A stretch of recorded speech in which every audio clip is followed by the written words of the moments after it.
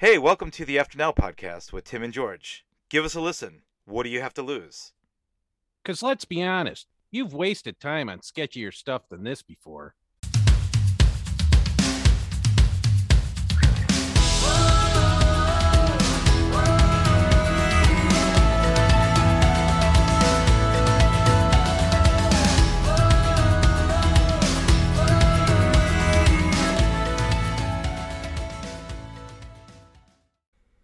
Hey, Tim, Hey, George. what currency do aliens use? I have no idea what currency do aliens use. Starbucks. I knew it. Yeah, I knew it was Starbucks. I was going to say it and I didn't say it. Well, that's good. That's good. Yeah, not Hey-o. bad, right? Right. All right. Pretty good. Hey, everybody. So we have a very special guest on our show tonight, Paul Viquette. Paul is the author of a couple books, but more importantly, he is a friend of mine from ever back. So we'll get into what Paul's about. And some of the other things we want to explore is how do you go about and write a book? Because 99.99% of people feel that they have a book or a song or something in them, and it never comes to reality. So I kind of want to explore that too, because Paul has a life, right? It's not like Paul decided, I'm going to take 2 years off. I'm going to buy a tweed jacket, rent a place on Cape Cod, and write a book. He wrote 2 books while still having a life. Wow. So where did that come from? Is that a goal of yours, George? It kind of is. Someplace right? deep Because, down inside. I'd like to see you in a like sweater, with like a, peering out into the ocean, pondering the thoughts of the universe, right? Well, the thing that kind of scares the crap out of me about that is misery. but I think that's a huge feat of being able to not just start it, but complete it and then go through all the rewrite. And so I want to explore that. So I want to spend time on the books though, too. And then there are so many fascinating topics that are addressed here. And so we'll get into that. And Paul, if you would, I'll bet we're probably going to want to have you back a bunch of times because there's so much to explore just within the subject matter of the books. But in terms of the books, and I think this is really important. So, number one, I read both of them cover to cover. Okay. Which is a big deal for me because I'm notorious for starting books and then, life happens and then I get bored or they don't hook me enough and I don't finish them. I finished both of these. So first, that's a big deal for me personally. The second thing is as we introduce the books and the subject matter, I want people to understand. So there's generally stories on a couple different layers. You've got the story, but then you have the story that's truly being told. And here's what I mean. Both these books are really about a journey. And as we've always told our audience, what we espouse on our show is for people to be independent thinkers, find out things on your own, have an open mind. And these books, if you read them the way I read them, they will truly blow your mind because it opens so much in terms of people's journeys, in terms of finding spirituality, in terms of finding out, at least for me, there's certain things I think as humans, we kind of know are true, but there are pieces missing. And I think a lot of the topics you bring up in your books kind of fill in some of those things that intrinsically as humans, we kind of know, but we don't know how they all fit together. And Right. so, and I found that just, these are the kind of books that make you think, and just keep you grabbing for more. And Paul, what I think you did really, really well is you kind of gave a history lesson of kind of modernism, as well as going back, of how societies, and it's weird because you wouldn't think a book like this would bring in religion, and faith and spirituality, but it brings up some great questions about it. So, so Paul's first book is called The Disclosure Paradox. And the second book is called What Doesn't Kill Her.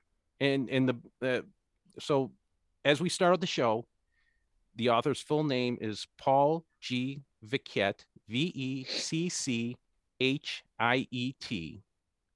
And again, the books are The Disclosure Paradox and What Doesn't Kill Her. And so What Doesn't Kill Her is, it's technically a prequel, but it's the backstory of one of the characters. And the character's name is Katrina. And boy, this one really pulled a lot of emotions out of me. It really did. Yeah, wow. It really did, Paul, because the way I saw it, and you know, I don't want to give away too much, and we'll talk more about it. The reason it did is it's a story of someone with a gift, or a curse, or a curse. But I mean, truly, in a perfect world, it would be seen as a gift. It would be nurtured. It would be protected. Yep. But as is so common, something that might be out of the norm or viewed as special, a lot of people try to use it for their own benefit in a bad way. And I really empathized with the character Katrina, and man, you just wanted to protect her. At least that's the thought I had with that book. So, well, without further, but the reason I wanted to put this context around the books and the message I got around it, is the books, the story, and we'll get into historical fiction or whatever, you know, it should be classified as, this is in a science fiction context. And I don't right up our alley, by the way. It is right up our alley, right. But I don't want to scare off women readers, because it, as a general rule, a lot of women readers get scared off by science fiction. These are such compelling, well-written stories that are going to really make you think. So I wanted to, before I just came out and said science fiction, I wanted to let you know that there's a story. So don't tune it out just because you hear the label science fiction. I'm going to get so much mad mail. Of course women like science fiction. Some do, but you know what? The reality is in general, if you look at the genre, it's not going to end up on like a book club list easily. Oh, for sure. And that's what we want, because this is a great book to have on a book club list, because there's so many things that come out of it. So that's my long-winded prequel of our podcast. So Paul Vecchiet, our author, who's on the show, why don't you tell us about yourself? All right. Let's see. Well, George, as you know, we're practically family, like cousins almost, and both come from Catholic, Roman Catholic families, and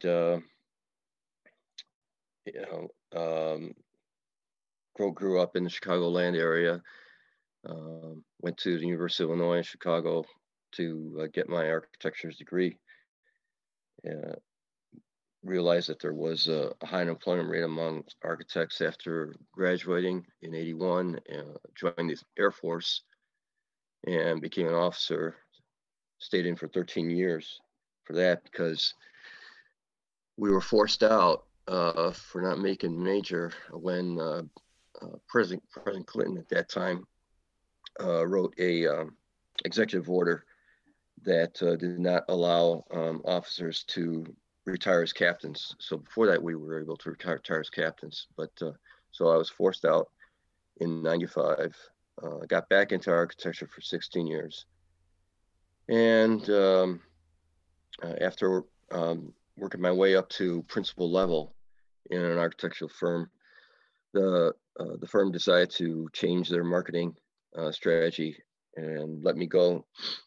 And I was able to get back in the government with the Corps of Engineers. So I'm now with the U.S. Army Corps of Engineers working in the Middle East on huge projects. As a civilian contractor, right? Right. No, as a U.S. Army civilian. Yeah. Okay. Yep. Thank you for your service. Yes. Oh, yeah, definitely. You're welcome. I did volunteer in 91 to go to Iraq, and I was at Wright-Patterson at that time. But Wright-Patterson had a lot of CIA there, and our mobility bags were taken by CIA. So when I volunteered, they told me, no, you can't go, Captain. Someone took your bags. So that finished that. So that was why would they take your bags? Because CIA they weren't equipped with the military gear like we were. Oh, okay.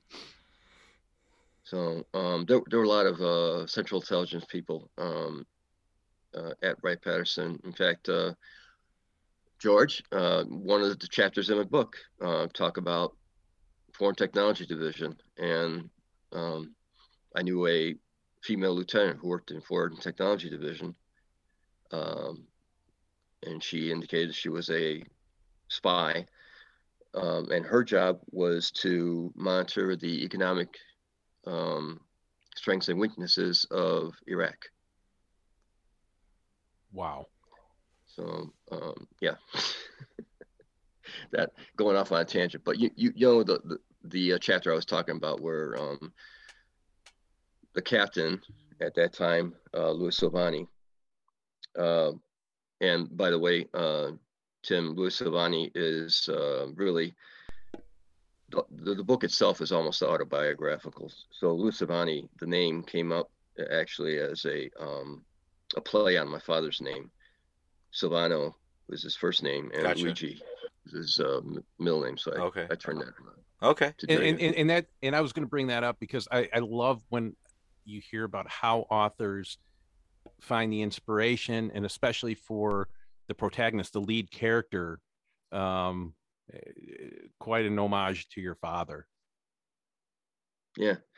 So, but the interesting thing about my book, and you talk about women, George, the thing about the disclosure paradox is that all the females are presented as heroes, and all the men have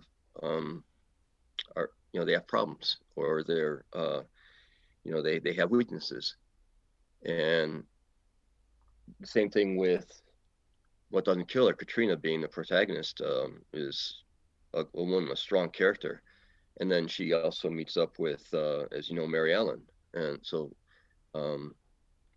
again, all of the men in that novel are seen as weak or childish or simplistic. And I think so pretty realistic. Yeah. Stole the words right out from under me, George. Awesome. Right. So, George, you were asking how someone, becomes a writer and what motivated me to write the book, right? Well, in 2009, it's kind of like when all this really started. I mentioned about the, in the book, the experience that the captain had. And Tim, when I was a captain in the Air Force, I stumbled upon a secret basement in Fort Technology Division where they had a huge cryogenic chamber.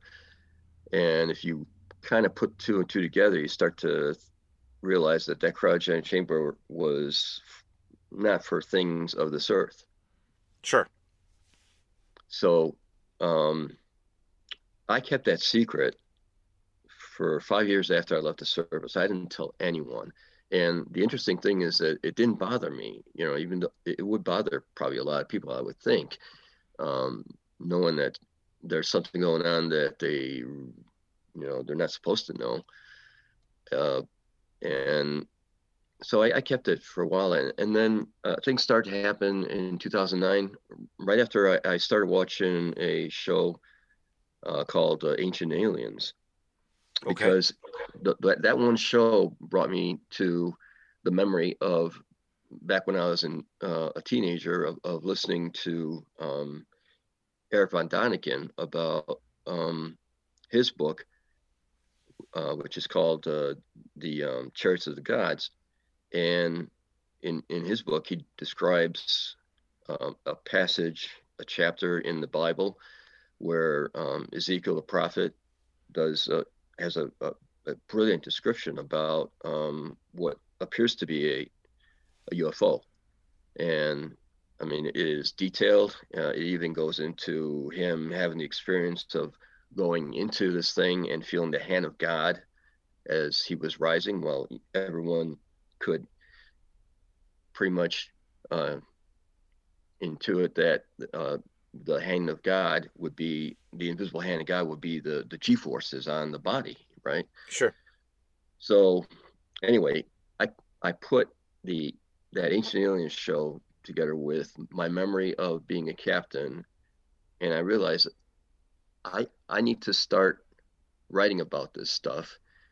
And I started to read a little bit more in the Bible, and so I started to actually write a blog. And I was writing that blog from 2009 until 2011, where I needed to find work with the government. So because there was some sensitive information in that blog, I stopped doing the blog. But I kept all that information. And after I got to working in the government and I started to get other experiences, like when I first started here in Winchester, and when I was in the apartment, Tim, one of the things that I do is I meditate, and I advocate everyone to meditate because it opens up a gift that we have in our mind. So in one of the meditations, I actually went through like a wormhole, and I have that described in the book. You remember that, right, George? I do. Yep. Yeah. So all kinds of things started happening in the span of I'd say about 6 months. When I got here in Winchester, all kinds of things started happening. I started to meet different people. I started to meet people that had interesting backgrounds that kind of fell into what the overall message was in this book. And through either social media or just personally, and George, if you recall, the colonel, Colonel McGeorge, who shows up in chapter 10 of the first book, is based on a real colonel. And I met him, and everything that I described in that chapter, he described to me. So I was collecting all this stuff, and I was documenting all this stuff, and I realized I needed to put it in some form of fashion in writing and writing a book. And so I finally, I guess, started to put together the outline on a weekend. Um, and I put together 31 pages in one weekend of Wow. outline. That's Yeah, impressive. start to finish, and without any editing or anything like that. And I stayed with it, right? So I don't know, Just Joy, if I just like told spewing you. the ideas out onto paper is basically what you were doing. Yeah, yeah. Yeah. So, um, I knew I needed to have certain messages in the book. I knew I needed to make sure that I had certain characters, because Tim, every one of the characters that are in this book are based on real people. Every one of the events that happen in the book, except for a few action sequences that add to the plot or subplot, happened to me. So, Well, and as and and and, and Paul, if I can stop you there. So yeah. with that in mind, as you read this book, it makes reading the book even more intense. For real, because Yeah. it is not only is it well written, but there's a lot of things that kind of happen, and I think everyone in their life has kind of had those experiences, where the saying, when the student is ready, the teacher will arrive, or whatever. Hmm. And there's a lot of these circumstances that happen, but also knowing that this is based on real life stuff, I think makes it more intense and kind of puts you in a different headspace when you're reading it. Yeah, that's a good point. If you keep that in mind and you're reading this stuff, people ask me, okay, so what was real and what what is not real? And I explain to them. But getting back to the part where I finished my 31 pages of my outline in one weekend, I after taking a shower, returning from where I was on a business trip, and I actually spent my time on a weekend between going from uh, the Middle East to Texas. I was you know in a hotel for the weekend, and I just started to do that. Um, I look at my arm, and just above my wrist on my left arm appears as a burn mark a perfect triangle with a sphere or with a circle at the base of it. I don't know if I told you that, George. But that to me, I was when I saw it, I immediately went to one of my psychic friends, and by the way, all my psychic friends are women, which is interesting. Mhm. But um, I went to her, and she said that it's essentially a sign of acceptance. Mm. So right there, um, the book is meant to bridge the gap between science and religion. There's a truth, but it's not on either extreme. There's the truth is somewhere in the middle, and um, that is the main effort in the book is to um, bridge the gap, to fill in some holes that people may have about our existence. And there's this thing called disclosure. That's the title of the book. Tim, do you know what disclosure means in the UFO context? Um, you know what? I believe it. I believe I do, but I'm gonna let you.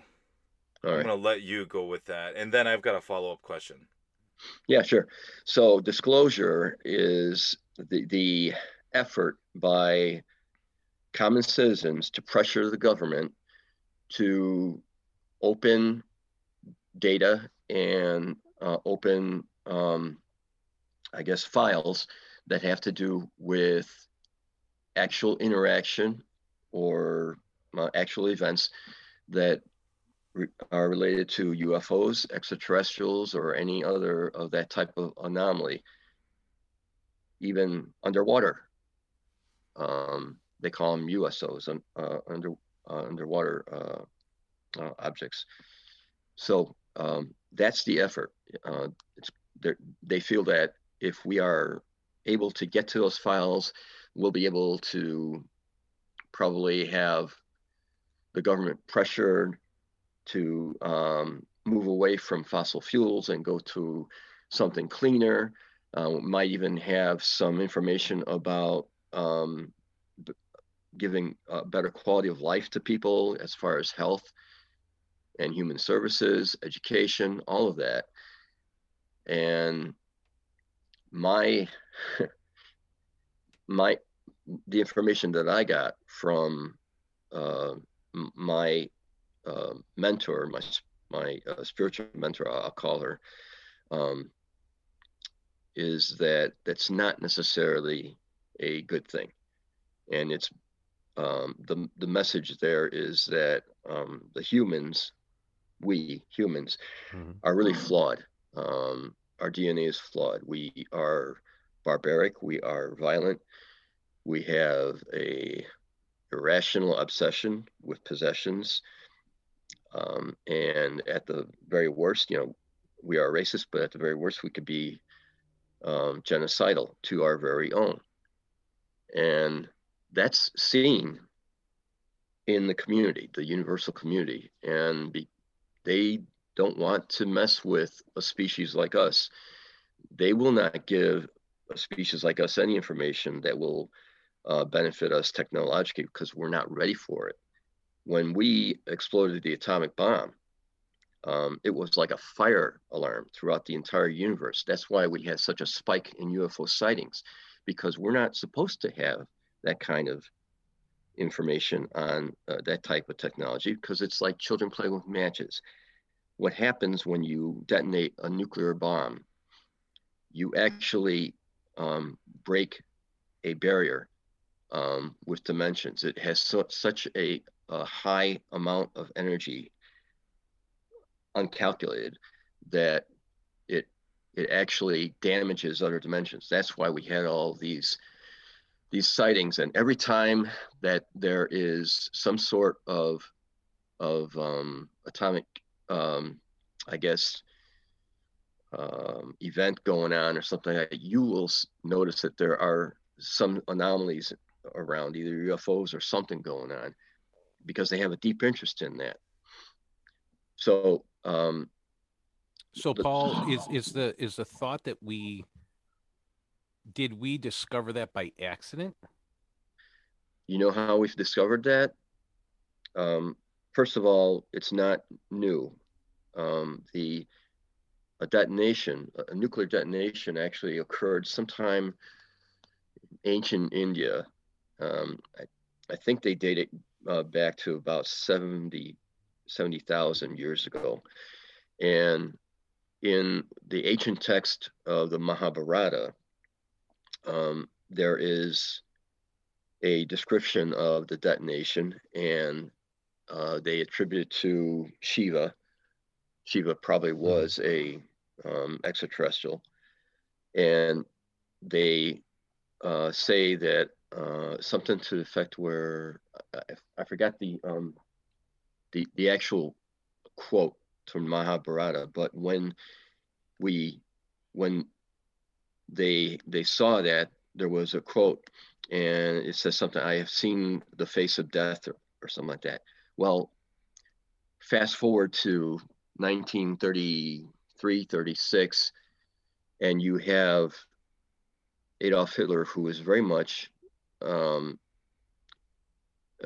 enthusiastic, obsessed with the occult. And on his staff, he actually had a woman who was able to communicate with the spiritual world. And one night, they did have a seance, and she was able to gain information about nuclear energy, and they were able to get this information to their scientists. So that's how that information got to the humans through that event. for those of you that are not generally into this stuff, this is all true. Raiders of the Lost Ark was about Hitler going after things in the occult.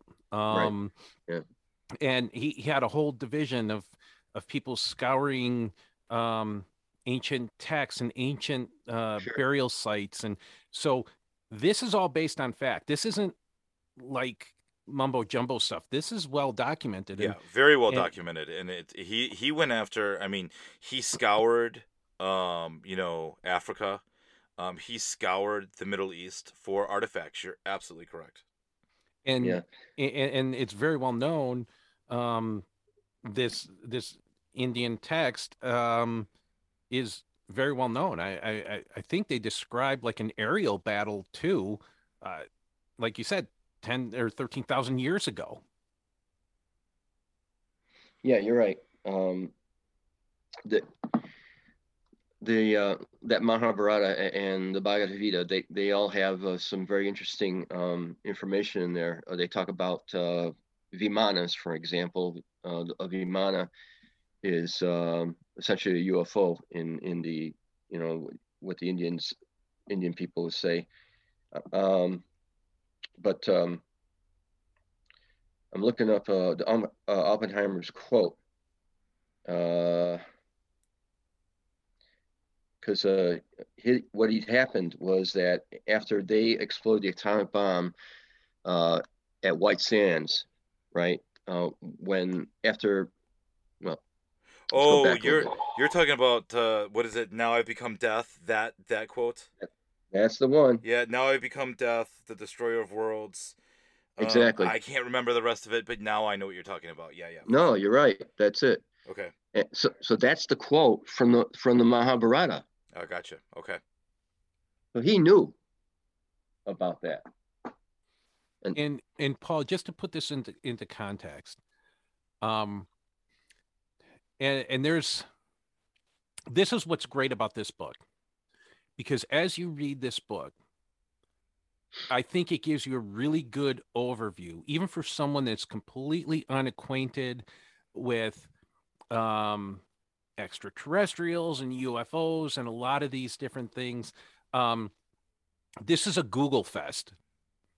And it's like you'll read something. I mean that in the best possible way. You'll read something, go, hey, let me look, and then it's like, oh my gosh, you'll learn so much, and what it does is it opens your thinking. And so, and the thought is that perhaps a lot of societies have that what we're experiencing has been experienced many times over, and when they kind of get to this point or a little bit further, they end up blowing themselves up. Well, And that's one maybe of I don't know. It could be them, or it could be that someone sees that we've just gone too far, and they they kind of stop the experiment. movie. Yeah. And Paul, the thought was the human race was there was evolution and all that, but there was a purpose for the human race, right? Well, I wouldn't say that. In my belief is that I don't think that we were evolved directly from the apes. I think we are like a genetic result of a highly advanced race that essentially made us to be a slave race. Because there are mines that are dated back to 90,000 years in Africa for gold, and gold is the best conductor for electricity. So when when all the ancients were valuing gold, it was because they saw it as their the ones that they called their gods. They valued it, so they figured, well, if the gods valued it, then we should value it. But gods value it for something other than just beautiful statues and jewelry. They needed it for functional purposes. And that would, and so that's the one part in terms of the spirituality. And what I really appreciate about this book, a lot of science fiction is written that um, they write futuristic stuff where, oh, we've evolved past the need for religion and really, and that makes people really uncomfortable. I think what um, exploring a lot of these things does is it kind of reinforces religion, right? So a lot of these texts, religious texts, are a couple thousand years old. And so it needed to be understood by the people back then. And I think by finding new things out, in a way, it reinforces religion. So let's say the world was created in 7 days. If what, your theory there that we were created by another race could, kind of reinforces that. If you take 7 days literal, 7 days to It could have like been 1,000 years, right? It could have been 7,000 years to or an whatever. alien, it might be 7,000 years to us. Who knows, right? Right. But uh, that's what I really appreciate about this book. It because too many science fiction books poo-poo religion completely. I think that this did a nice job of throwing a lot of information out there. And again, we want our listeners to be very independent thinking, and this could fill in a lot of the gaps that are just right now expected. Just believe it, right? Well, this could have some logic behind it as to why those religious texts say what they say. Yeah, I think what's important, what I've been doing is I had been reading the Bible, and I've been looking at the Mahabharata and Bhagavad Gita not as religious texts, but as ancient history, really. There are a lot of elements in the Bible that I feel have been misinterpreted by a unsophisticated observer. And so when they see something that has a high technology, they'll immediately attribute it to something from God, and that's not necessarily the case. Um, the the other thing, George, you were talking about the Google. It's that you can Google a lot of stuff. When you were Yep. reading that one chapter that I had about all the little stories of related to extraterrestrial evidence on Earth. Were you actually going in there and checking and see if I was actually writing the truth or if it was made up? So this is given a little history of myself. Yes, on some of it, but I was the kid in grammar school that would um, check out all the old books of like Project Blue Book. Uh-huh. So I've been doing a lot of research into this for quite a while. Okay. So Did you check out any of those? I gave a lot of coordinates of things that had to do with the information that, for instance, that Jim Penston got from the craft, and also the coordinates in Antarctica. Did you check those? yeah, the Google Maps. Yeah. Yeah. And that's what I meant about being a Google Fest. And honestly, even on, I'm jumping around here a little bit, but even on your second novel, when you talked about, I believe it was Admiral Halsey. No, Forrestal. Well, Forrestal, that's right. I knew it was someone that had a carrier named after him.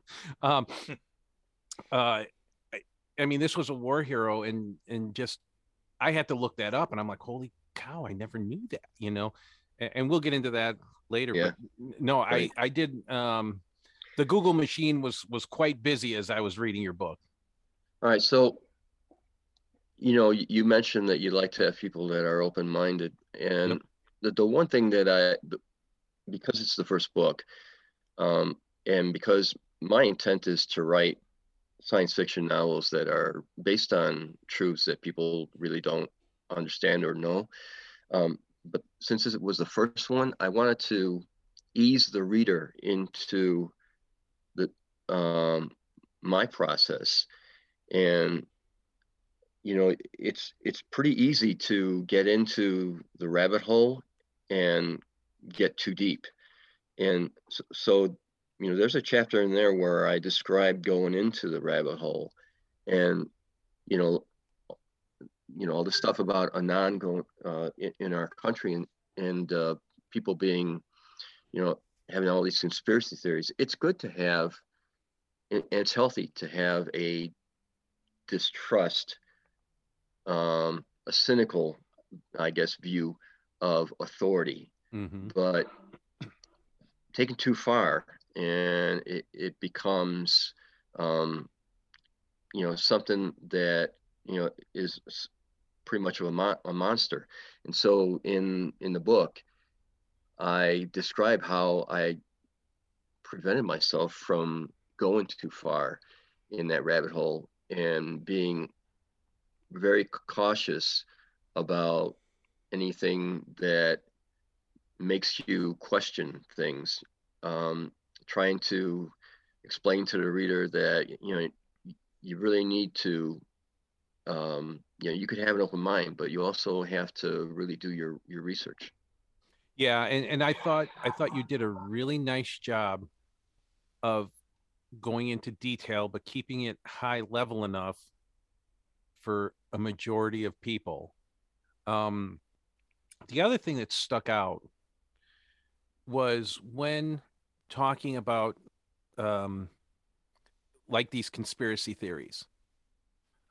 Oftentimes, it wasn't the government per se, but it was factions or rogue factions within Both the of them government.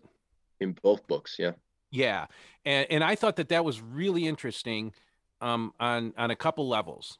One of the levels was, it's like the first thing presidents get asked is, "Are UFOs real?" Right? Yeah. And the way you described it, it seems like a lot of the information about our interaction with and knowledge of otherworldly creatures and technologies are not necessarily shared amongst all levels of government. Correct. Yeah, it's called plausible deniability. Well, yeah, that's part of it, but also some of the players aren't as well intentioned. I'd heard you talk at one point, Paul, about, I think it was in the 50s, where supposedly there was a meeting with President Eisenhower. Right. And can you kind of explain? Because I think that kind of sets up all right a lot of the conspiracy theories, and how the relationship is, and why there isn't full disclosure, or because it seems like if it were common knowledge, there would have been leaks by now, right? Right. Yeah. So you have to set the table. 1953, Cold War, and Eisenhower, and it was just after World War II. So we're still messing around with atomic energy, detonating in the Bikini Atoll, and doing things like that.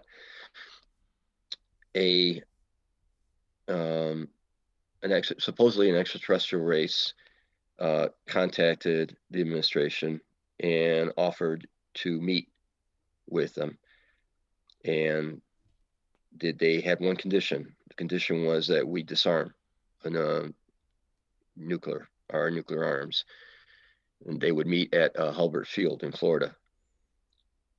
Eisenhower thought it was a Russian plot and decided not to agree to meet with them. Later on, another entity contacted them to meet with them at Holloman Air Force Base. Holloman Air Force Base, this meeting has been fictionalized in the movie Close Encounters of the Third Kind. So at Holloman Air Force Base, these guys did not have any preconditions. They just wanted to meet with him. So Eisenhower went with members of the Defense Department, including defense contractors, and the Archbishop of Los Angeles. I forgot who his name was. So they met, and they met with Greys. Now, Greys are not what we all think, and I'll explain that later. But the Greys essentially asked for, or they offered technology, and in return, we would allow them to abduct livestock and people as long as no one gets hurt for their own, I guess, they want to do experiments and they want to get more knowledge about humans. Okay. Eisenhower did not like this idea at all. And so he left the meeting. But who was left in the meeting was non-government entities, our defense contractors. Bell was there, Northbrook was there, Rockwell was there, and of course the Archbishop remained. So when Eisenhower left, the Gray and these people, they made an agreement. So there was an agreement with Earth people, but it wasn't with the U.S. government. It was outside of it. Interesting. Devious. So when Eisenhower left, he has a speech just before he leaves and turns over his administration to Kennedy. And when Eisenhower left, he had a speech, and he talked about the military-industrial complex. And he was warning us in a cryptical manner that they are not to be trusted. And that was talk about revolutionary for the time for a sitting president to say that. Right. Was crazy. Fast forward and you got Kennedy, who has always been reckless. I mean, he was reckless as a PT commander. He was reckless with Bay of Pigs. He was reckless with we call that the Cuban Missile Crisis. Cuban Missile Crisis, yeah. And he actually wanted to blow this thing up and let the the public know what's going on. And I think that's why they offed him. The thing is, back then, would people have believed it? I don't know if people would believe it today. Well, so I was thinking about that, and it seems like for many years, there's been a campaign to kind of groom us towards accepting it. Through accepting what? Accepting disclosure through different movies, and I mean honestly, the thought of aliens I don't think is alien to anybody now. Well, I think what they're trying to do is they're trying to paint the extraterrestrials all as actually threats. I don't think they're, not since ET, for example, did they actually show extraterrestrials being benevolent. And I think when they're trying to do that, they're trying either to slow down that disclosure effort, trying to get people, be quiet about that, or instill some fear. And of course, there's some conspiracy theorists that think something worse is going to happen, but I don't want to go there. Well, I mean, the military has been a lot more forthcoming, or at least it seems like they've been a lot more forthcoming as of, I'd say the last part of 2021, sorry.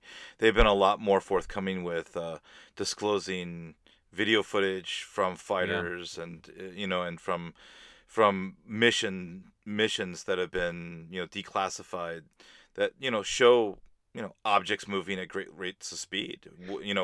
They also include the audio where people are like, how is that thing moving so fast? It mystifies a lot of people who look at it and they say, well, you know what, that doesn't follow the normal convention of how things work in an atmosphere. It's Yeah. moving erratically. You see that, and you see the government being a little bit more forthcoming. You see organizations like NASA who, what, correct me if I'm wrong, I think it was recently they announced how it would report ET contact, right? And that was in like late 2021 too. So you start seeing, and I don't know if this is related or not, but you do see a lot of organizations within the U.S. government, at least, who seem like they're willing to have more of a conversation about it. Yeah. Okay, so but here's the thing, Tim. Um, it's one-sided. Oh, Um, you know, I don't doubt that. we are probably trying to normalize the situation, to try and perhaps uh, put a damper on a possibility of hysteria.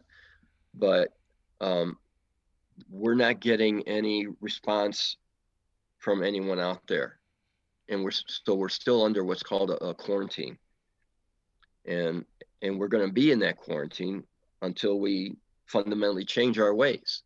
And you're saying quarantine as a planet, correct? Yeah, So you're saying it's kind of like a, for the Star Trek fans out there, it's kind of like a reverse, um, what is that called? When first contact situation, where they see the dangers, they see the children, the proverbial children, with you know, f- firecrackers, and they shouldn't have access to that technology. So until they're ready to wield the technology, no touchy. Those people are off limits. yeah.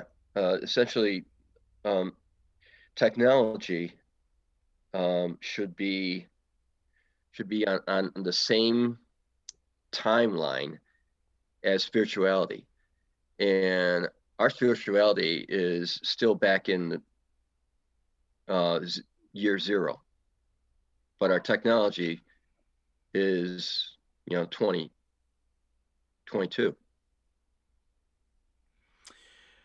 So we have to evolve spiritually, and until we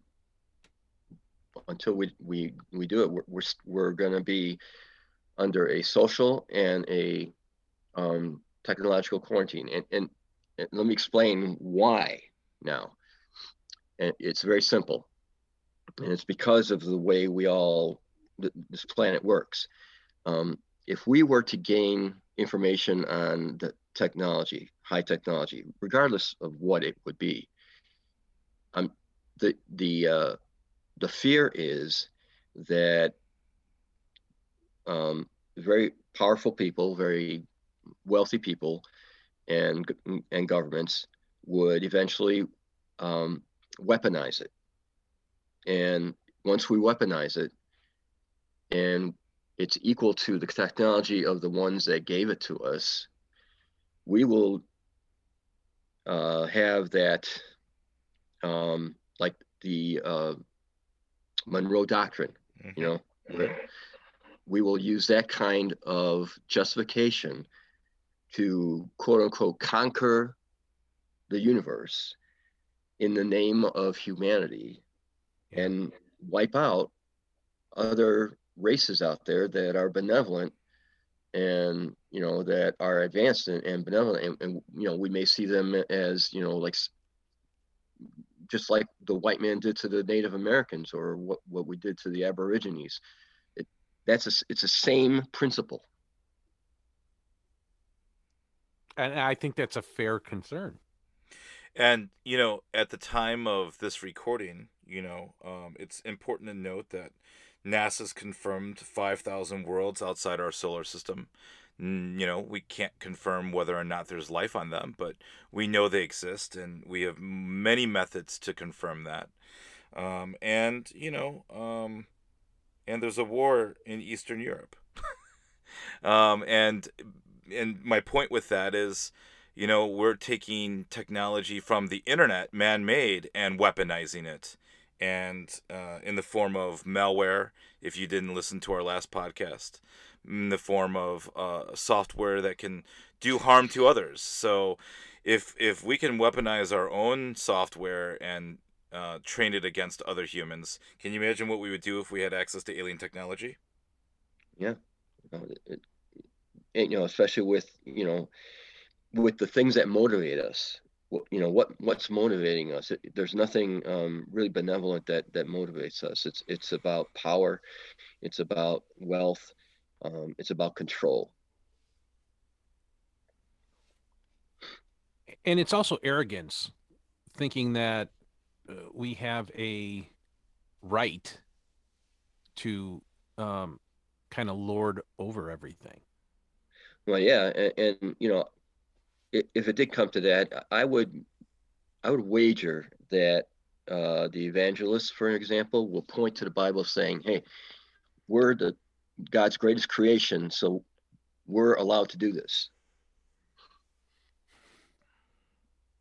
I can't. There's I always can't, there's always someone to justify anything, and right? I really can't say you're wrong about that either. No, no, Yeah, yeah. and the what I see, what I'm seeing in just overall society today, it's um, it's pulling in both directions. I do see people reaching for spirituality, hungering for it. Um, but I also see a lot more tribalism, which goes back to such primitive times. Hmm. Um, Hmm. and I think what we're missing overall is a balance. Um, and like you said, Paul, about materialism, how much is enough, right? Right? Oh man, you ain't kidding. Especially when you see stuff, unbelievable that the imbalance between the wealthy and the poor in this world is just phenomenal. I'm sure that advanced races are looking at us like, no, they can't have what we have. No, no, no. So, Paul, I have a question. Yeah. All right. So, what happens if there's another great breakthrough? Someone like an Elon Musk or someone like whoever, is able to say, you know what, we're able to build some type of method to either come up to or surpass the speed of light. We're able to break the barrier in which travel would be, traveling to the nearest star, traveling to many nearest stars, whether it be 10, 20, 50, 500 light years away. We're able to break that barrier. Given the technology that we have today, that doesn't look likely, but let's say there is a breakthrough and we still have this imbalance between our spirituality and our technology. What happens then? It's an interesting thought. My thought is that it won't get to the point where we would be threats to the rest of the universe. That there will be some sort of sabotage, if you will, on that. Um, but if it does happen, um, there are a lot of other. There are many advanced races out there, and not just three-dimensional races, but there are other dimensions that we're dealing with, and I'm sure that there would be a plan just in case that happened. And you bring up an interesting thing because um, whenever I just need to humble myself in terms of what we're capable of or whatever, you talk about different dimensions. Yeah. And um, science fiction is really fun because it explores different dimensions and that there could be another parallel universe that we just don't see. Right. And what this brings me to is, and again, um, for those of you listening to this who may be chemically altered, I apologize because it's just going to make your brain go in a little different That direction. is fantastic. um, so what's interesting for me to think of is an earthworm.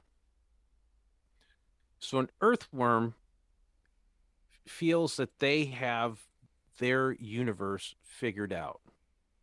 They don't have eyes, they live underground. Um, and their senses, I don't know that I don't believe they have ears. They have different senses and might be able to sense different things certainly than we do. But they have no idea about what's above them, what colors look like and stuff like that. So if that's true of earthworms, it's also known that the human senses can only perceive certain parts of the spectrum. Right. So, for example, we can hear certain things, but dogs can hear more. Right. We can see certain things, but it's just a fraction of the color spectrum. Mm-hmm. So, whenever we get cocky that we are this master race, understand that to someone else, we're an earthworm. Yeah. To others. Yeah.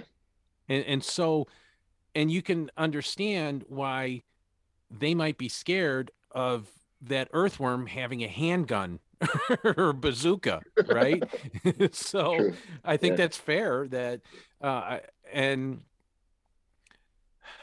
boy, this is just There how are do you there get are So people? there are a lot of things that are kind of coming together to the point of this conversation. Um, you have breakthroughs in technology where we're able to generate a high volume of energy in a very short amount of time. I'm talking about fusion. And obviously breakthroughs recently have been reported. You've got Elon wanting to, launch his Starship. He calls it the Starship, but I mean, honestly, it's just a really big rocket, right? That would have capabilities of going to Mars and back. But nonetheless, a technological leap. Us being able to bring space closer. I'm wondering if, and I've never really thought about it in this context before, because I do believe there is life outside of Earth and outside of our solar system. I think it's a mathematical impossibility that there isn't life. And if you Mhm. don't believe that, I respect that position, but math is not on your side. But Is what you're I'm. wrong. Well, no, I'm saying math is not on your side, and there have been a lot of people who have discussed this, and we're not going to reiterate that, but it would be interesting to know, hey, if the aliens, the races out there, if that is the case, and I'm not saying that it's not. I'm not saying that it is. I'm taking a neutral position on this. But if they do exist, um, it would be pretty interesting to see, what their view of us is, because, you know, for 20 years it's relatively quiet, and then war breaks out, and then 15, 20 years go by, and then we decide to like completely, take out an entire country. I mean, as a race, I'm not talking about as a country or whatnot. They're looking at Earth from a micro and macro level, because they're looking quite literally from the top down. And that is an interesting perspective I've never given a thought about. But you know you can really admit, in the last 10 years, 15 years, there have been a lot of innovation, and a lot of that innovation is headed into orbit. mm. Yeah. So well, so I'm sorry. Go ahead, Paul. well, you bring up another part of the equation, Tim, and first is that uh, the extraterrestrials are not just out there; they're here too. Antarctica, for example. Why do you suppose we don't have any weapons or any countries that are actually, claiming territories in Antarctica? Hmm? I always assumed it was really cold and no one wanted to go down, up Yeah, or down that's there. well, But that's a good point because there's a lot of resources down there. right, there's a Yeah, lot of resources down there. It's a very good point, and there's also right, treaties in place too. right. Yeah. So you've got Antarctica. There's a reason why we haven't been back to the moon, because something's going on over there. A couple of the astronauts uh, have inferred that they witnessed things that should not be there. So it you don't have to go too far to find life beyond Earth. But the other thing is that the universe, the other reason why the universe was concerned about us having a nuclear um, energy or power is because, well, it could destroy the planet. And our planet is key to the spiritual development of the entire universe. And why is that? Because our planet is actually a training ground for the spirits. It's kindergarten for the spirits. It's where the spirit, who is linked to the human body, learns about love, about creativity, about beauty, even about pain, suffering, all of the things that make us human, all that adds to the human condition. This is where the spirit learns. And if we learn and we live our life the way we should be living our life, which is making things better for other people, then we go on to a higher existence. If we don't, then after quite a while, the spirit comes back into another body to learn, and that is the karmic law. So Earth is very critical to the universe, and it's very special. People are right saying that there's something special about the planet, that it has all of these properties, that the moon is so perfect for the planet because um, it, it adds to the life and the biosystems. um, it's been set up that way. Yeah, what you're referring to is the moon actually provides a counterbalance to the planet. It really allows us to, one, if anything passes too close to the Earth, the moon's gravity would probably drag it in and protect the Earth from anything larger, right? Secondly, and it's been known to happen many times. That's why the moon has so many craters on it. It's been impacted by material over millions and millions of years. Hmm. Secondly, as far as the tilt of the Earth and the tidal cycles that we have, and just how things work from a Earth sciences perspective, a lot of that is influenced and regulated and controlled by the moon. And it's quite a unique relationship that the Earth has with the moon. And without it, life on Earth would probably not thrive as well as it has. Exactly. Yeah. Yep. So that's the other part of the equation. It is that they're concerned about the planet more than they are of the humans. The humans are expendable. They could make another um, species, probably a better one, hopefully, and have something in the brain, just like we have in the brain, that links us to the spiritual realm. So um, I think that's a very key element in our relationship with the rest of the universe. Do you believe that information has been lost when we exited the time of antiquities and came into other ages? Do you believe that information has been lost that may have been common knowledge at the time um, regarding visitors from another planet or technologies that we may have had that we may have forgotten about. Yeah, I think it's either been lost or it's been suppressed. You know, I there are illustrations of the Baghdad batteries. There are illustrations of Yeah, that's kind of where I was going. You brought, yeah, okay, okay, very good. you know the light fixtures in the pyramids. I mean, those places are dark. How the heck were they lit? There are no signs of soot in the chambers. You know, things like that. There's you know what were pyramids really for? Being just monuments for dead. I guess what do you call it, pharaohs? I don't think so. No. So yes, I believe that there is a lot of lost information, both well, not both, but in in Egypt, in ancient India, in Middle America.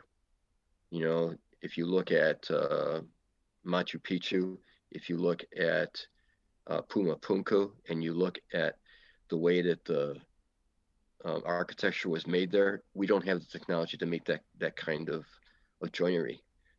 We still don't have that technology to make that kind of joinery, and we can't figure out how you can get those massive stones up those mountains. Yeah, there's somewhere there's a gap of information. Yeah, and it's pretty well accepted. I'm going to go back because you brought up something that was very good. Baghdad battery. You know, there was some artifacts that were unearthed. It was, I believe, 3 ceramic pots.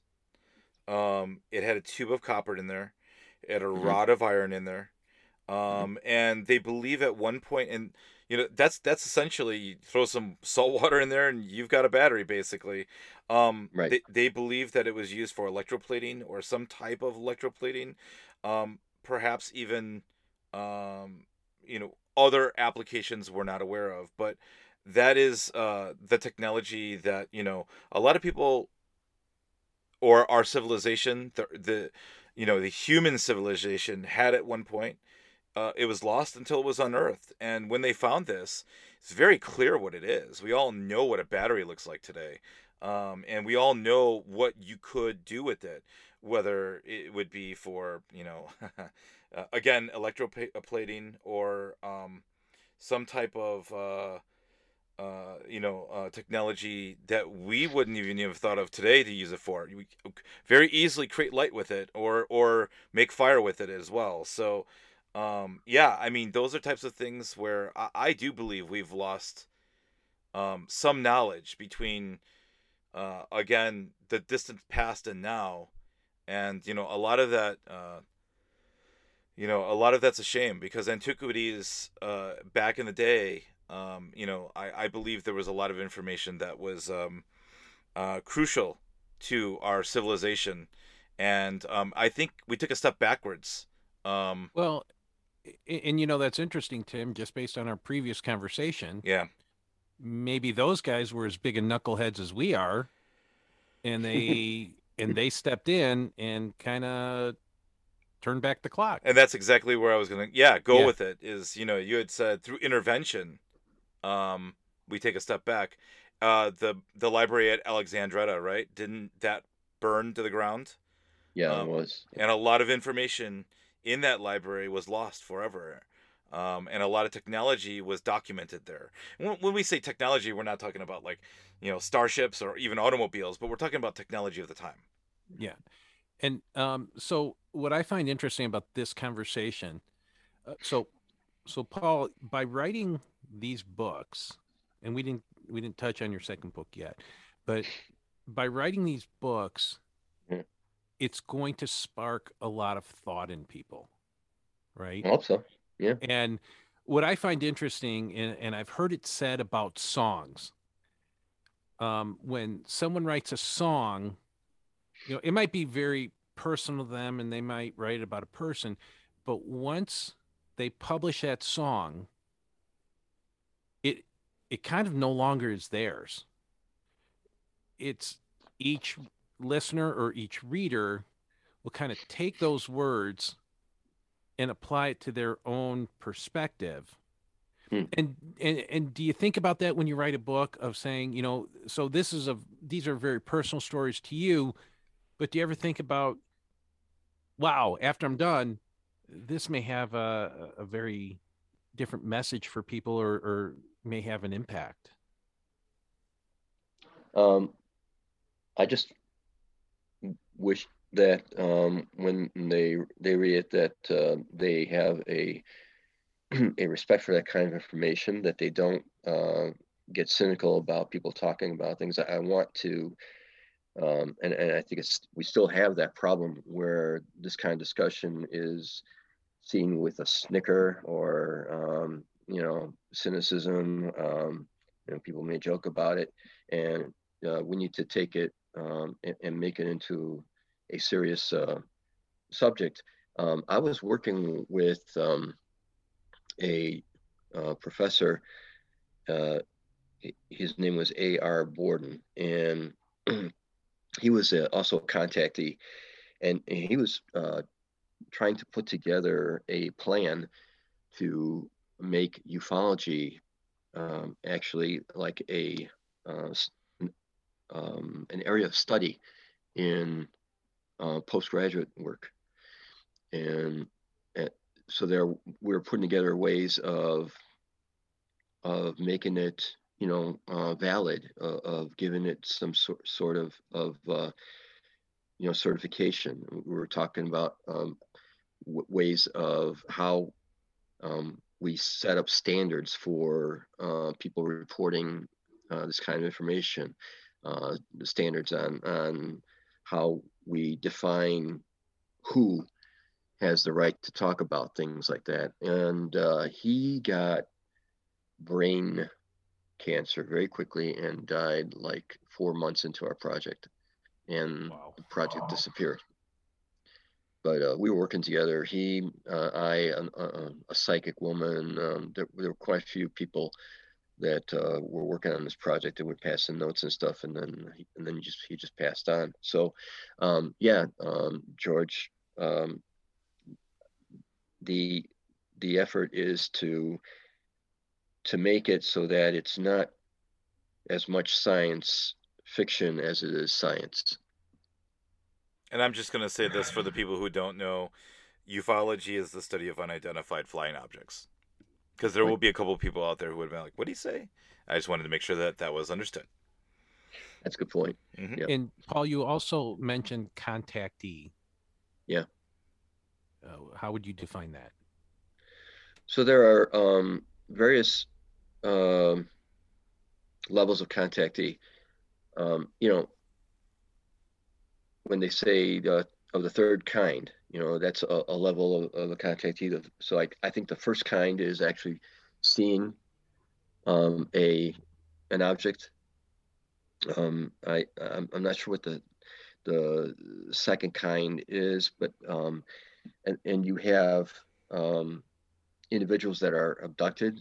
So that's the third kind, I guess. You have individuals that are given implants while they were abducted, like Katrina, for example. Mm-hmm. And then there are other ways of contact, and that's the way that I was contacted, which is through a medium. Um, so the medium gets the information and passes it on to me, while she was in a hypnotic trance. She would be writing, the information down and pass it on to me, and then when she get out of the trance, she would realize what she wrote. And what message did you get?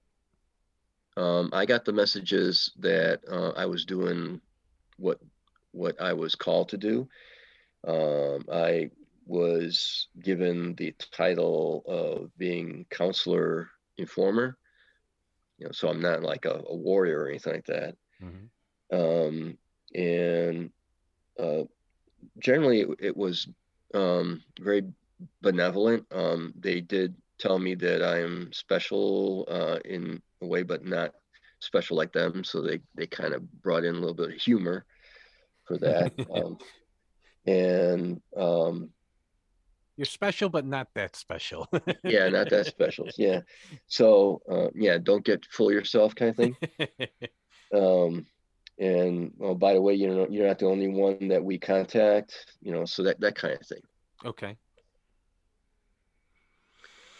In terms of, so you brought something up, and this leads to your second novel, or Hmm. I guess it's a novel, right? Is that what you'd call it? I don't know, Yeah. because it's partly true, right? No, it's just a novel. Yeah. Um, that's the title of that one is What Doesn't Kill Her. It's about one of the characters in the first book, Katrina, and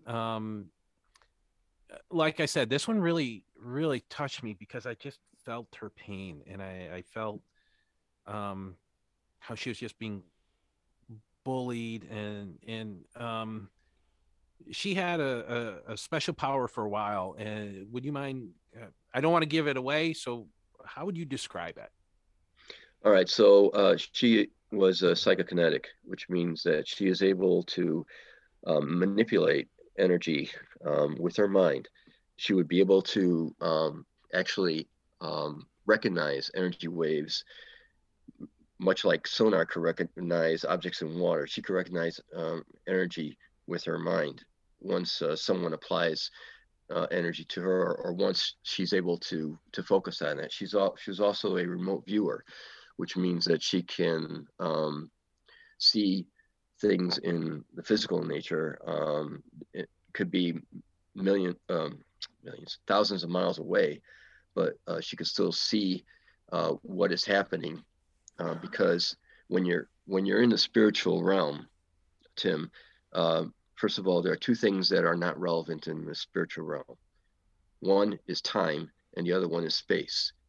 So when like when they tell psychics, well, if you're psychic, why can't you uh, like predict the lottery? Well, the psychic will get the numbers, but they won't get the context. They won't know when the numbers come up or where they come up. So they may get numbers, but you will never know what the numbers are for. Same thing goes with remote viewers. They could see something happening, but they won't know when it would happen. My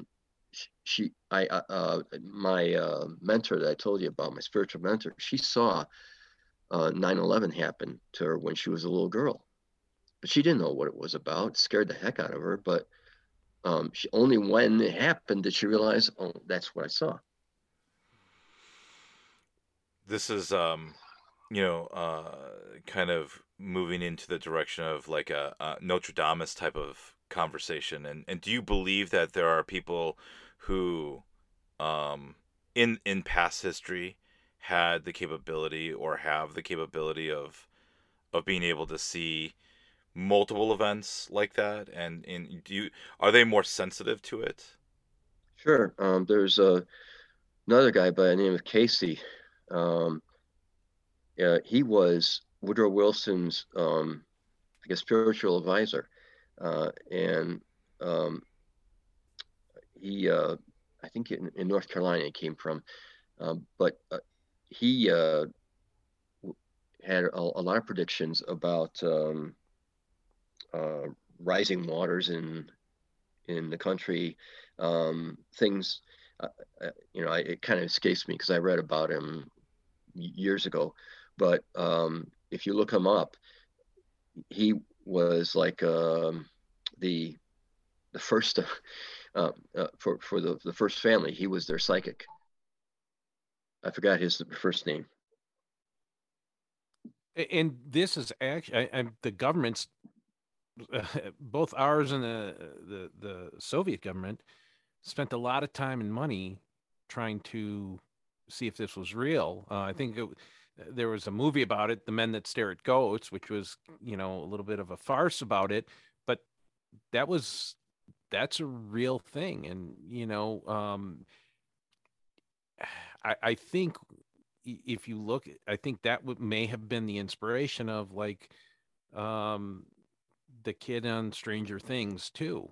So a lot of these, a lot of these stories come from fact, Yeah. So right? the guy that I'm telling you about is Edgar Cayce, Cayce. He was an American clairvoyant, and he was 1887, died in 1945. And as I mentioned, he was Woodrow Wilson's, like right hand man for spirituality and for psychic stuff. And I think what's interesting about this, Paul, is and Tim, uh, I think everyone's had those moments at maybe a lesser level, right? The deja vu, or oh my god, I had this dream about this person and it came true. Yeah. Um, so you get messages, but and especially younger kids get them, but then as you get older, I guess you tune them out. So um and in terms of Katrina, so the remote viewer is really interesting because if she focuses, she could see what's happening at a place far away. But there are also people that have these abilities.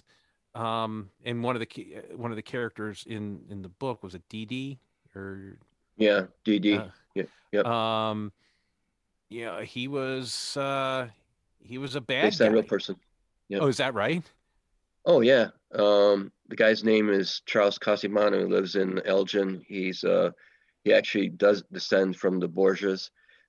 He actually is psychic. He actually did write the CIA assassination manual. He's a very dark person to know. He has really skeptical nature about him. Um, and if you get into a conversation about anything that um, has any hope in it, he'll put a damper on it right away. Wow.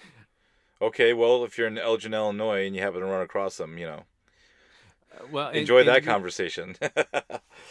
and that's in this book is just fascinating because here's this person with this ability, and I don't want to go into how she got the ability, but because you find out in the book, um, but because she has this ability, all these different people want to either Manipulator. Yeah. manipulate her, exploit her, Yep. use her, or kill her. Right. And like I said, that's why I don't know why it hit me so hard. She just needed protecting because here's this gift, and you know, rather than celebrate it, all these people are messing with her. Except It's for the real CIA. right, and that's the one thing that kind of gave me a little hope about this, Yeah.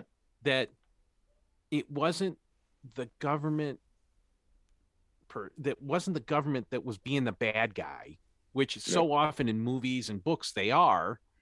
Hmm. It was a rogue faction, But and because they're somewhat useful, they're allowed to do things that are not awesome. well, so it's the system, not the government. It's not people. It's the system. It's the way that the whole um, process, the relationships are set up, and people can't get rid of them. Yeah, and again, someone even as high up as like a president may not know what's going on within these organizations, Oh, easily. Yeah. which is really scary. And that's what I mean about these books. It opens your eyes to that because so many times you think, oh man, the president has to know what's going on about all this stuff. And if there's evil stuff that's being done in the name of the government, well, sometimes it's not really the government. They just kind of turn a blind eye to it because they have to. And a lot of times it's done without civilian, for lack of a better word, um, civil servants really knowing what the end game plan is. Yeah, that Yeah. was really eye opening. The one thing that I thought was interesting, how when you talk about that, is how when she was part of the remote viewing group in Nevada, that one of their clients was actually the Department of Defense. Remember that?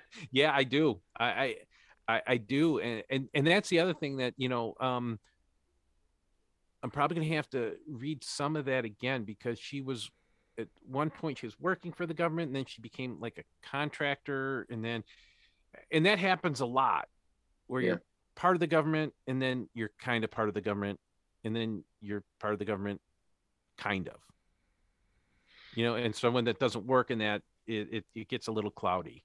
So Did you when like the Did you like the chapter where I introduced the guy from the Department of Energy?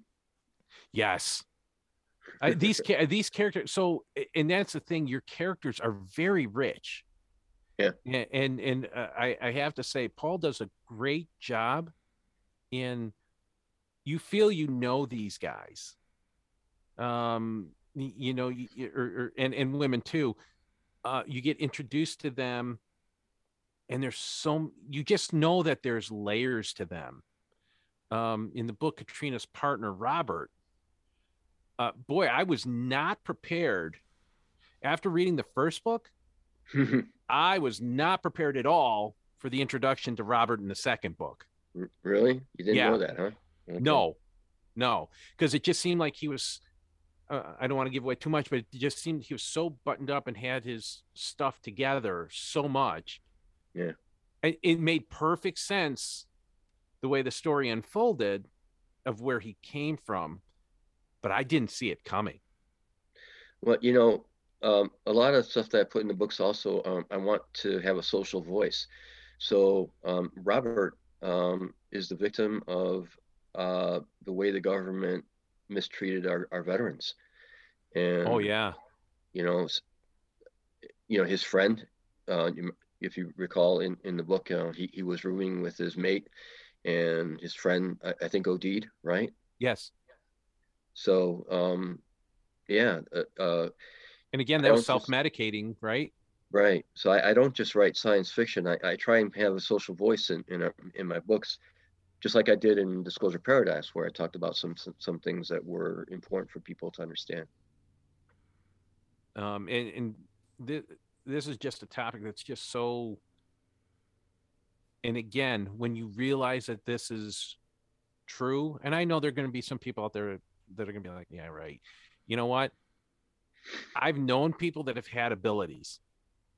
And I think if you know people that have abilities, like, you know what, I can see that, you know? Yeah, yeah. Um, and the fact that there are people like this out there, again, it just, this will expand your horizons for sure. Well, I could have Katrina talk to you sometime. Oh my gosh, that would be great. If she'd Yeah. be up for it.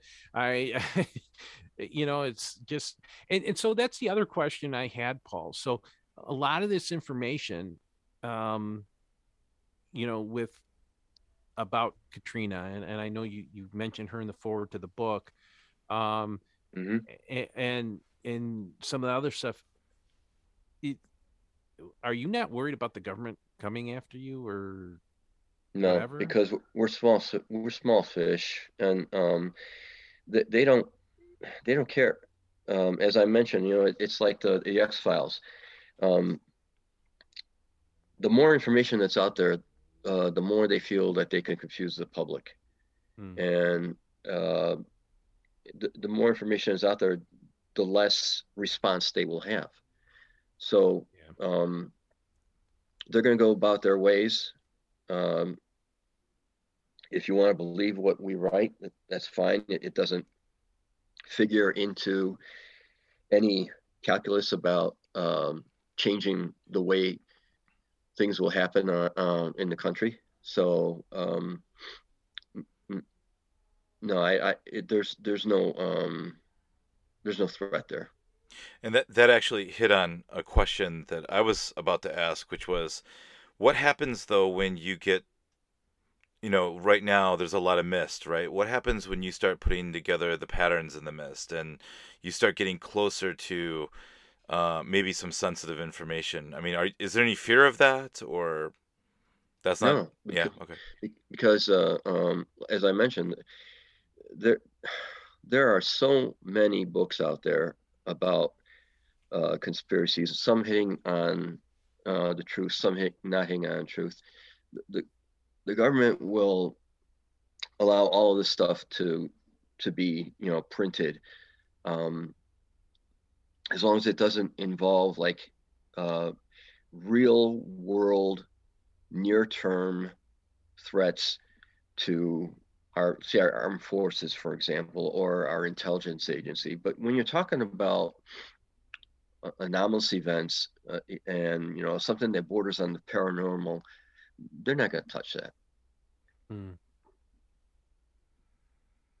And at a later point, and I know that we've been talking for a while now, but maybe either in this show or the next one we do with you, I'd like to talk about this, in regards to also secret society and their impact on, like organizations like Delta Kappa Epsilon or the Skull and Bones, ones that have ties to Yale and Harvard and our educational institutions, because I know that you're a big advocate of, there's always you know somebody that may be able to pull us back or push us in a direction, and it seems like those organizations would be well positioned to do something like that. Your thoughts on that? That goes into a part of a rabbit hole that I prefer not to go, because there there's so much that could come out of that. Hold on for a second. Sure. Yeah.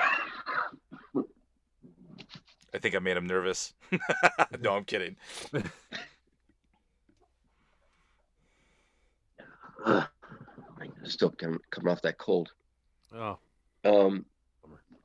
so, and that's another aspect of you know uh, the underlying forces that may be or may not be controlling, and that it may have an agenda that everyone is that they want everyone to follow unknowingly.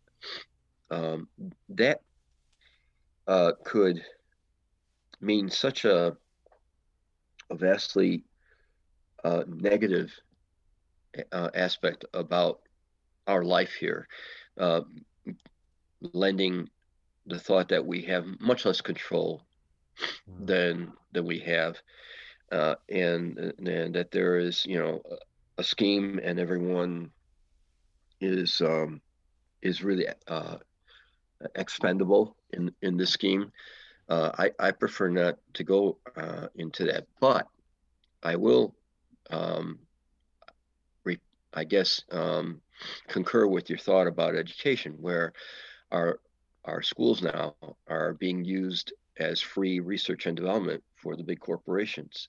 Yeah. And when they do studies, the studies are being paid by the corporations. When the studies come out, and the studies may indicate positive aspects about a certain part of whatever the study is about, to support that corporation. So um, our our education system has been marginalized because of that.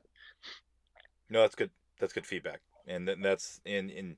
I always wondered, you know, where and how they play into that, groups, individuals that come from those types of groups.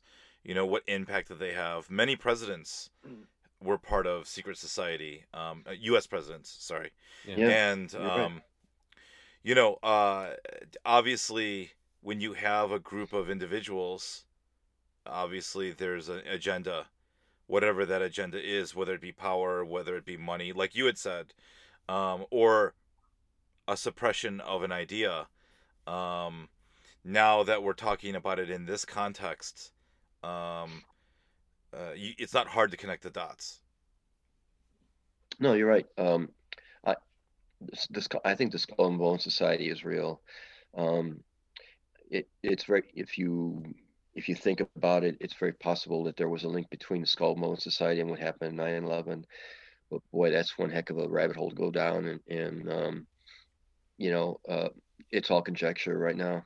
Uh, they do a very good job of hiding, you know, their information. You know, there's a, I'm sure you know about, oh, there's a group that meets in California, um, and apparently very high end people, and they do some sort of satanic ritual. Um, they're, you know, that's another aspect that I don't cover in either of the books. I leave that to, you know, people like Dan Brown. Hmm. So and I I don't um, I don't trust any information about those things, um, that's on the internet, because a lot of it could be, you know, just made up. So I'm not going to. I only write what I know, Sure. and, and I'm not going to try and present something um, that later on will be seen as a hoax, or debunked. And to your point, a lot of it could be earlier point you made. A lot of it could be disinformation as well. Yeah, right. And Paul, I'd heard you um, on a different podcast, which I'm sure wasn't nearly as fun or exciting as this one. Um, talk about how overall in the universe that there is a struggle basically between good and bad. Well, that's how I was able to get the colonel to talk to me. When we met, we were supposed to meet, and I was supposed to talk to him about what was going on in Antarctica, and you know, because I passed him on the coordinates, and he looked at the coordinates and he said, "Wow, you know, there really is something going on over there. You know, physical signs of some sort of activity." And we met for dinner, and right before sitting down, um, you know, he was going to ask me a question, and I said, "Hold it, you um, before you ask me a question about what I sent you, you need to know that we are in the middle of a spiritual war, and that we are part of it, and it's a war for our spirits, and we need to be like warriors in this battle, because they need our help." I didn't say that, okay? That came out of me, but that was not what I intended to say, but I said it. That was something that was somehow manipulated, because what happened after that, he divulged all kinds of information that he would never divulge to anyone else about his existence. Really. So in that moment, um, He was you in know, tears when you heard that. Sorry. so when you got that message, you know, I like music. I really equate it to music. And when you listen to people that have come up with just incredibly impactful and important pieces of music, they say it didn't come from them, that they were like a channel for Yeah, this music to flow through. Did you feel like a channel at that moment, that that message came through you but wasn't from you? yeah, It's absolutely. interesting. It's interesting. You know, I said it. It was my voice. My lips were moving, um, but it wasn't from my brain. Hmm. And were you kind of freaked out by the response? By his response? Yeah. No. I mean, see, that's the thing about me. I tend to be a very good listener, and nothing really phases me about what these people tell me. Hmm. You know, when Leslie Katrina was telling me about things, you know, I was listening, and I was asking questions on things that she was missing, and you know, the colonel, the same thing. All of the other people. Oh, if you recall, the guy at the end, Hugo, Yeah. uh, Trevor Hugo, who sent me all of those sketches that I used in the back of the book, right? Mm-hmm. Yep. And the woman that is the uh, oh the artist, where she is she's autistic. She sent me all of her work in PDF form.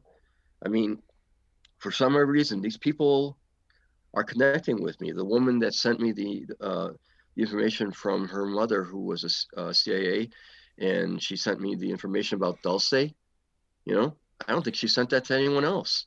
So there's something going on there. And the other part I wanted to ask you about your first book.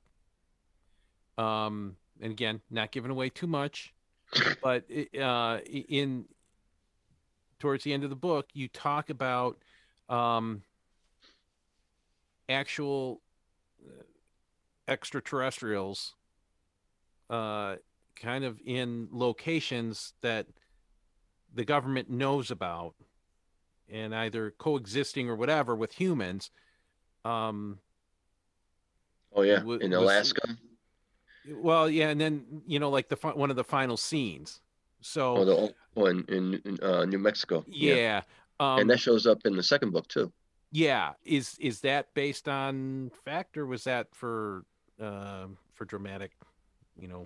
Well, all right. So the actual fortification is factual, and that was the information that I got from the woman whose mother was CIA. She sent me like 600 pages of PDFs. Uh, Wow. yeah, she's, and I still have them. Um, and it talked about everything that I explained in that novel. About them harvesting humans and fetuses and turning them into like Men in Black. Wow. That's so cool. So, so one of the interesting things, again, my mind's always trying to make connections here, and when we were talking about the human race and this being a training ground and how we're on the naughty list and stuff right now, um, it I thought, if there was a benevolent, and there are good and bad guys, Yeah, uh, extraterrestrials, right? So yeah. if we had a benevolent race that presented itself and said, "Look, um, we are a more advanced race, and we're here to guide you," right? Mm. Because I think people work better when it seems like you have to have the protection around you, and then that allows people to be nice, if you will. But Well, uh, George, that did happen. It happened exactly the year zero, and an emissary was sent to test the humans if we were ready to join the community, the universal community. And so this emissary was actually a hybrid. The woman was artificially inseminated. We know her as Mary. hmm. And they gave birth to a child that was did not appear of the Middle East. Um, so when that child appeared and they were going from place to place to find a place to stay, it scared the wits out of the people that saw that child. So that's why they couldn't get anywhere. And they found the manger. Then you fast forward, and they sent that child to India to learn Buddhism. And that child grew up, learned the ways of the Buddhists, but applied it in his own manner.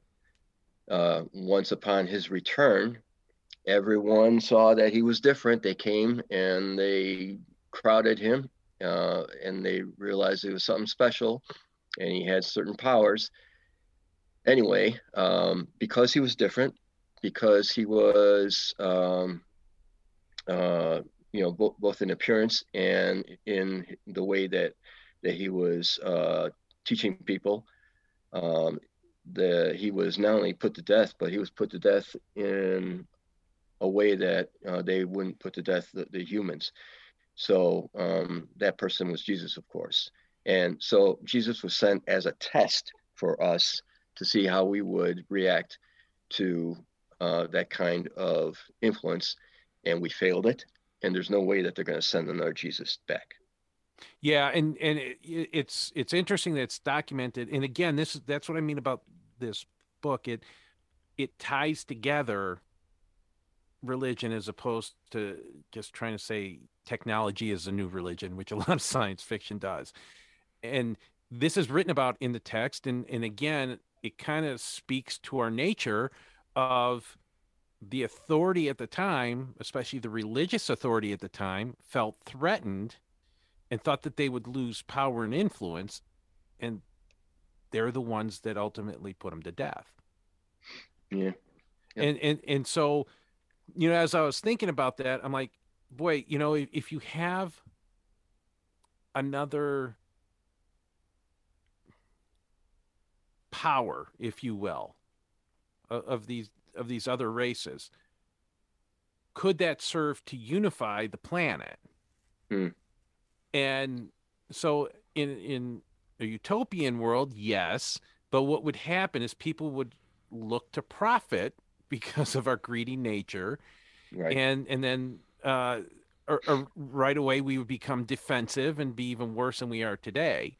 So, my money is on, if they come down, let's put Paul in charge.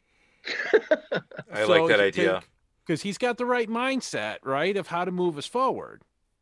But because left to ourselves, we're going to screw it up. We just need Oh boy. Paul to. So, A common he person to, unite behind. I like that well, idea. yeah, and a person that understands the human nature and what we need to do, and cut through all the the bad parts of ourselves. Yeah. Absolutely. I like Well, that. there are, George, you mentioned good and bad ETs, right? Yep. And so, as I mentioned, there's a war for our spirits. Um, so uh, there's outside influence um, on our planet to ensure that we behave the way that we are.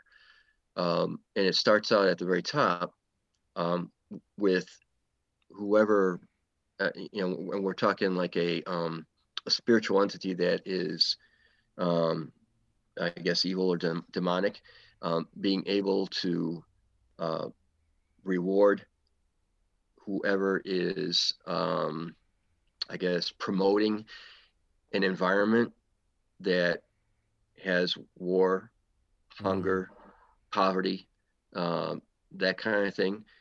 The separation of people and you know racism, for example. As long as that's going on, these uh, very few families get earthly um, rewards, as in Mm-hmm. the form of wealth.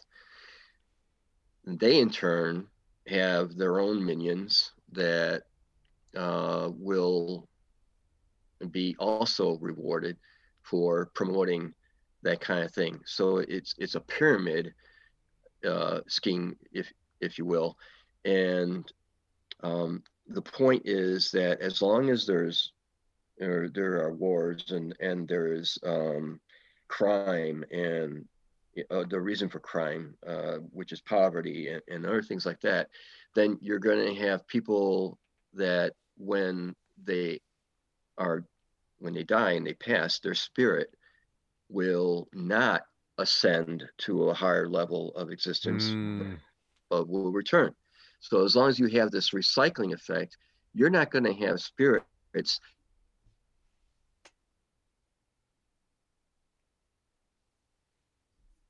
world. So think of it as like think as in baseball you have the A, double A, triple A, and then the major league, right? Mm-hmm. Yep. We'll never get to the major league, which is where all the fighting is going on. as long as we keep on recycling. And it kind of adds validity to a lot of different religious texts about good versus evil, light versus dark, and how if you if you live a righteous life and help others, then you do ascend, and that ascension in the Catholic and Christian belief is heaven, and the if you fail, it's hell or purgatory, right? Yeah. And so what you're saying tracks with religious text as well. To a point. There is no heaven or hell. There's only ascension and then returning back to kindergarten again. For Yeah, but example, 2000 years ago, that it would have been hard to frame that. yeah, right. The karmic law, for example, if a person here is a rapist, right, Hmm. uh, and he dies and he passes on, and after a while it comes back, in order to learn the lesson of life that he missed, that person will be a victim. Mm. That's the karmic law. Karma is not, instant, as John Lennon says. It's not instant. It's not like you do something good and then something good happens afterward. Karmic law refers to the the stages of our existence. Okay. So it's just a longer term, Oh right? yeah, quite long. Because we want everything instantaneous, and yeah. I'm Okay. all about the Well, you instant read, gratification. Yeah. yeah. So, George, you read in Disclosure Paradox where Silvani was in that reading with uh, Anne Yes. over when they were in Yeah, they were going Aurora, yes, yes, yeah, and right? they were going to go to, I think, Dulcie next, was it? Well, they were going to go to they're going to Missouri next, Okay. St. Louis, but uh, that reading where she had Silvani and uh, she explained his past lives. Yes. That's true. That's me. Oh, I did that in previous lives. wow. That's all true. So you're a pretty logical guy. Um, I take it you had a reading and you found that out, right? I had a reading with a psychic, yeah, and so she explained to me, yeah, the first life, which is what was it the Siberian um, shaman, and then she explained to me the Aztec warrior, Mm-hmm. and then she explained why I did not ascend, right? Yeah. As again, as you're hearing this, um, does it take a while to digest that, It for me, or did it seem like, yeah, okay, yeah, exactly. I was like, okay, that sounds about right. yeah, yeah, interesting. There was one place that I was at that I had, and I think it was like 13, and I just had an experience.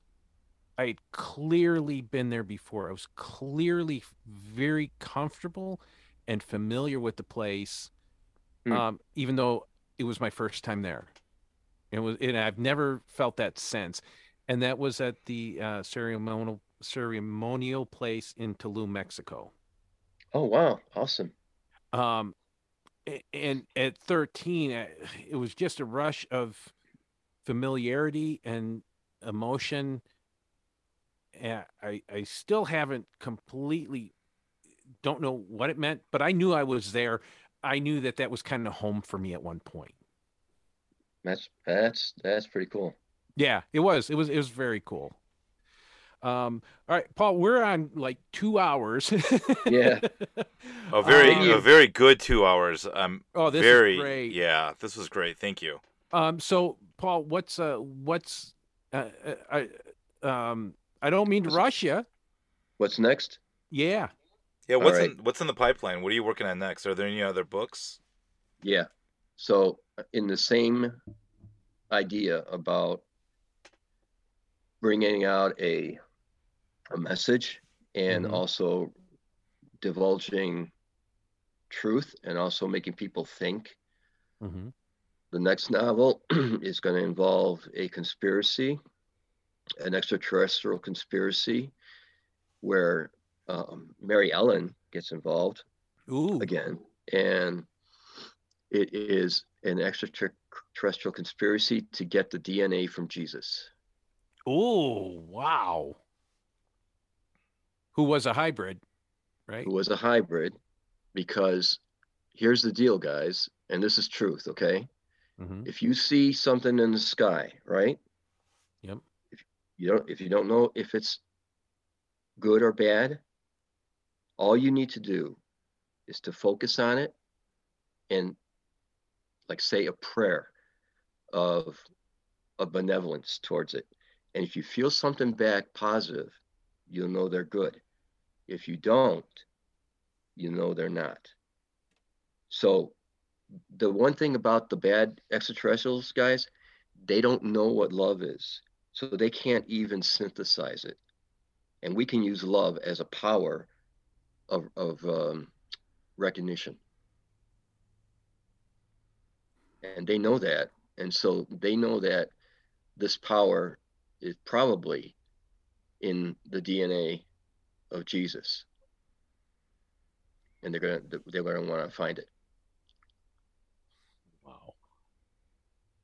So the one question I would ask, and if you haven't written the book, um, what if I could just recommend Here we go. um Here we go.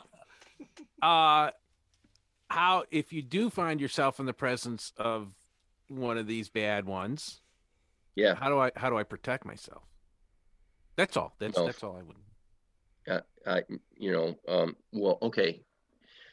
Meditation is something that we need to use more to connect with the spiritual realm. One thing that you do is you imagine, because the mind is much more powerful than you think, guys. And just imagine a a sphere uh, of protection around you that serves as a shield. It's a spiritual shield.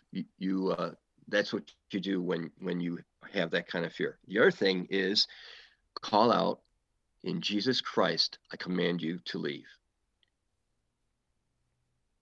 Hmm. That name really does wield that much power. Yes, it does. I mean, he was an emissary, and he was a benevolent emissary. He's got a lot of power, and they feared him. Wow. All right. Well, dude, I can't wait. Me Really. too. I mean, I haven't. not put any pressure on you, nothing. Write faster. No. um, Paul, this has been I fantastic. I have a question Yeah. really quickly, Oh, Paul. oh yeah. If your fans want to get a hold of you, Oh yeah, yeah, how yeah. do they do that? All right. So I have a website. It's www.thedisclosureparadox.com. And it's pretty cool because it's got all kinds of stuff in there. You can read excerpts from the books. You can read reviews from the first book and the second book. You can read excerpts from both books actually, uh, and the you can read about the characters too. The other thing is on Facebook, I actually have a Facebook page, an author's page for myself. So just look up my name on Facebook, and I have an author's page. I've got quite a few folks following on that too. Excellent. And Thank you. and that and again, the spelling is Paul G. Vecchiet.